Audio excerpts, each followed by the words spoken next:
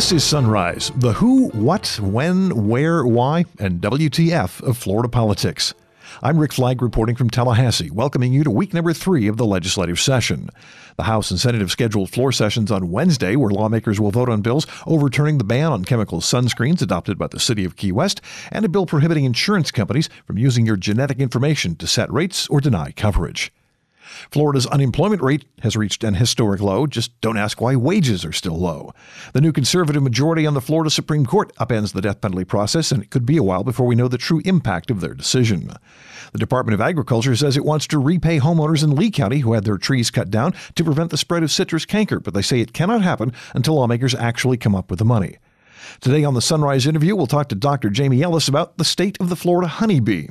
We'll also have your daily calendar of political events and our regular update on Florida Man, who sometimes wears an Easter Bunny costume as he tries to escape the law. And now the top stories on Sunrise for Monday, January 27th. Florida's unemployment rate dropped by 0.1 of 1 percentage point last month. It's a small drop, but a big one for the record books. Department of Economic Opportunity Director Ken Lawson says it's historic because this is the first time since they set up the current reporting system in 1976 that Florida's jobless numbers have been this low. They are. Unemployment at 3%, which is fantastic for the state of Florida. How far back does this go? Forever. First time ever. Okay. First time ever. But you know what? Just let me riff a bit. It just shows that people have confidence in Florida. I mean, what Governor Stantz is doing. We're seeing labor force rate growing. We had 220,000 Floridians enter the labor force, growth rate of 2.1%. We saw a creation of new jobs. So it was last year where 16,000 new private sector jobs were created in December. Total of 198,000 jobs over the year. Low taxes, smart regulations across the state. Just shows that Florida's doing the right thing. Are there any, if someone's out there looking for a job right now, what are the hottest sectors? Education, health services, leisure and hospitality, also professional business services. Those 3 are the hot sectors. Those are hot things. And what do you make of what's going on down in South Florida? I see not only Monroe County, but Miami-Dade has a 1.8% unemployment rate. I mean, that's pretty much unheard of. That is freaking awesome. And you know what's great about Miami? What's fantastic is that they're doing the right things and to invite and attract businesses. I mean, the number of new jobs down there, large. Hang on a second. The number of new jobs in Miami this past year is 23,000 new private sector jobs. So we're all doing the right things, making sure that we know we're business friendly, low taxation, being attractive. But the more we double down, it's like compound interest when you're saving money. It increases. So kudos to Miami-Dade. And what's happening on the wage front? Wages? The criticism has always been that, our unemployment rate is low, but the jobs really don't pay that much. Well, I can say generally this is that, we have good paying jobs out there, and that by the increase of the labor force, people feel confident. All right. And then from my past experiences, I know that by getting your foot in the door, improving yourself, you have those opportunities to grow, develop, and then get promotion. So I feel confident about not just people getting jobs, but having jobs that pay them well. You know what? Proud of Florida, proud of the governor, proud of our community. You just got to keep going. That's about it. Despite the historic jobless rate, there are still 311,000 Floridians on the official unemployment list. Hendry County has the highest rate in the state at 4.6%, followed by Hardee County at 4.1%, and Citrus County and Sumter County are tied for third worst at 4%. Last week's decision by the Florida Supreme Court to overturn what is commonly known as the Hearst decision has thrown the death penalty process into a confusing legal limbo and is likely to trigger a new round of death penalty bills in the state legislature. In that 2016 case, the High Court said a death sentence can only be imposed if there is a unanimous recommendation from the jury. But there is a new court now that Governor Ron DeSantis has packed it with conservative judges who have the seal of approval from the Federalist Society, and they say the Hearst decision was wrong. There have been almost 36 cases where death row inmates have been resentenced to life in prison because the jury was not unanimous in recommending death, and legal experts believe those cases will not be affected. But officials at the Death Penalty Information Center told the Associated Press there may be as many as 150 other cases where inmates were waiting to be resentenced, and Thursday's decision could mean they will remain on death row. The only thing we really know right now is that there will be a new wave of legal appeals as lawyers on both sides try to figure out how to navigate the new death penalty process. Under current Florida law, defendants still need a unanimous jury decision to receive the death penalty. But it won't be long before someone in the legislature files a bill that will make it easier to impose the death penalty. Lawyers at the Florida Department of Agriculture say the agency wants to pay millions of dollars to Lee County homeowners who had their citrus trees destroyed by the state. But they're telling the Florida Supreme Court that cannot happen until lawmakers actually come up with the cash. The state chopped down 34,000 healthy citrus trees in Lee County to try to stop the spread of citrus canker. Homeowners there won a class action lawsuit in 2003 ordering the state to repay them.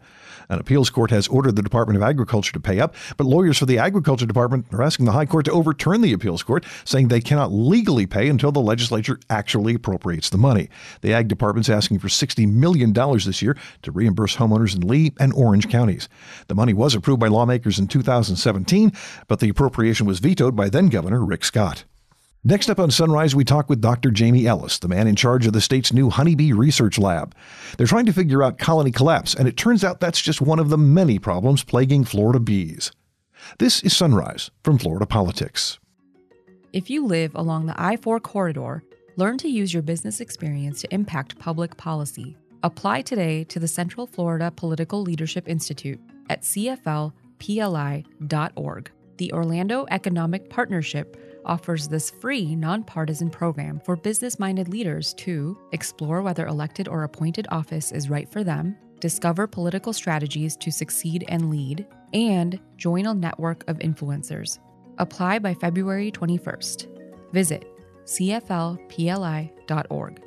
That's cflpli.org.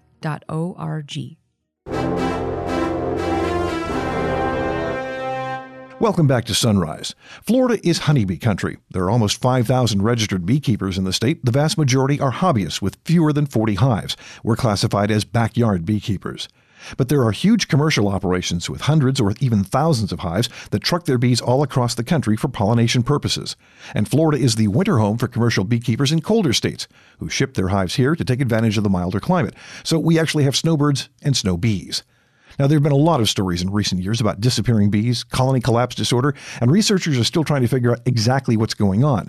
That's where Dr. Jamie Ellis comes in. He runs the state's new honeybee research and extension laboratory on the campus of the University of Florida. So beekeeping is incredibly popular in Florida. In about 2006, there were somewhere around 1,000 to 1,100 registered beekeepers. Today, there's nearly 5,000 beekeepers.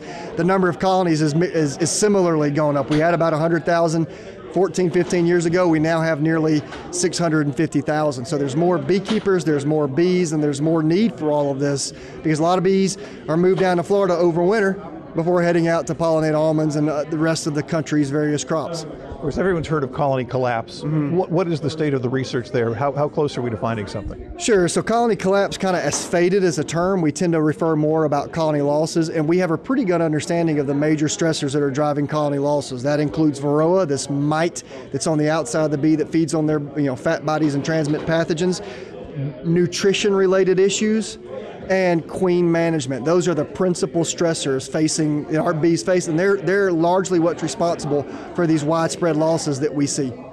So CCD was like a misnomer, you think? Well, CCD describes a very unique set of conditions that a colony faces that even in its heyday was only responsible for a percentage of the losses that we have among bees. We think varroa, queen issues, nutrition, and some other stressors are actually more responsible for a greater number of these losses. Of course, beekeepers, commercial guys, can breed their own replacements. What's going on with the native bees, the wild bee population? So if you mean specifically feral honeybees or feral, okay, yeah, so honeybees aren't native to North America, so there are no, quote, wild populations, but we have in certain parts of Florida a relatively robust feral population, especially in South Florida, but that's because African bees are present there, and that's most of what's there. For the rest of the country, the feral population is suffering pretty significantly. They're not under management, so varroa and other stressors take them out pretty easily. And the prognosis for bees in the future? I'm an optimist. I think beekeepers are going to look up someday. Bees are going to keep going up. I mean, I just can't help but feel things are going to get better. It's going to be a struggle. This is agriculture, right? This is nature, biology. It's hard to control these things, but I'm optimistic that we're going to really be able to address bee losses, bee issues really well in the future.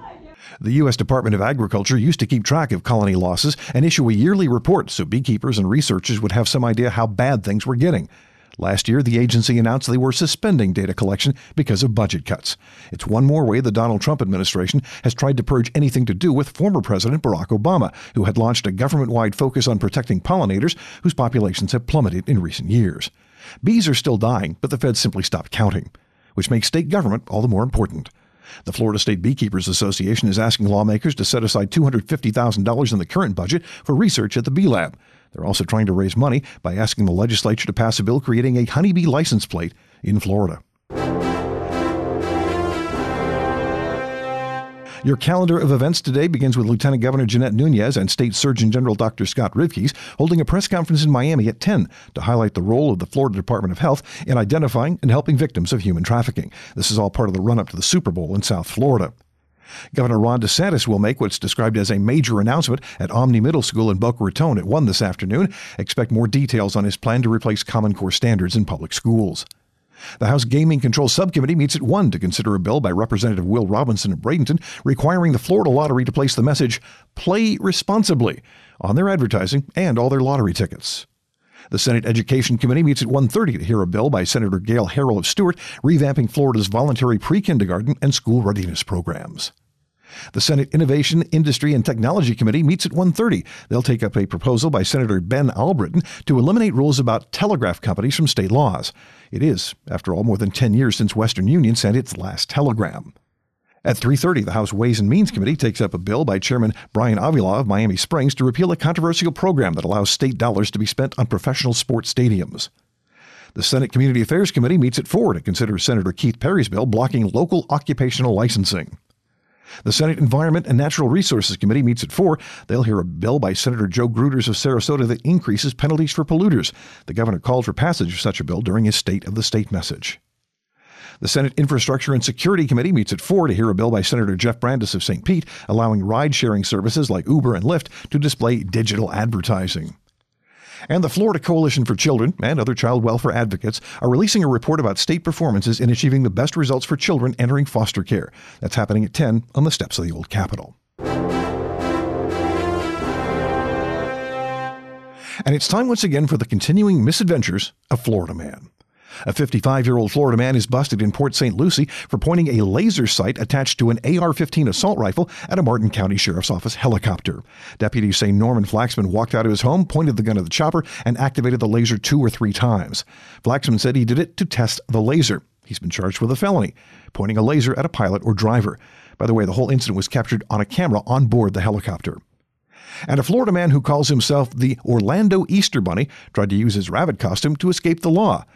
Antoine McDonald had his 15 minutes of fame last year when a video captured him fighting a man on the streets of Orlando dressed in a bunny suit. The Highway Patrol says McDonald ran a red light, crashed his motorcycle into a carport, and then fled the scene. He's charged with hit and run, driving on a suspended license, and operating a motorcycle without a license. The Orlando Sentinel reports authorities asked him to remove his costume before they arrested him, thus depriving the world forever of a perp walk by the Easter Bunny. That's it for today's edition of Sunrise. I'm Rick Flagg reporting from Tallahassee, inviting you to join us again tomorrow as we plumb the depths of Florida politics. I've been summoned to appear at the county courthouse today, so my colleague Sarah Mueller will be filling in if they are desperate enough to put me on a jury.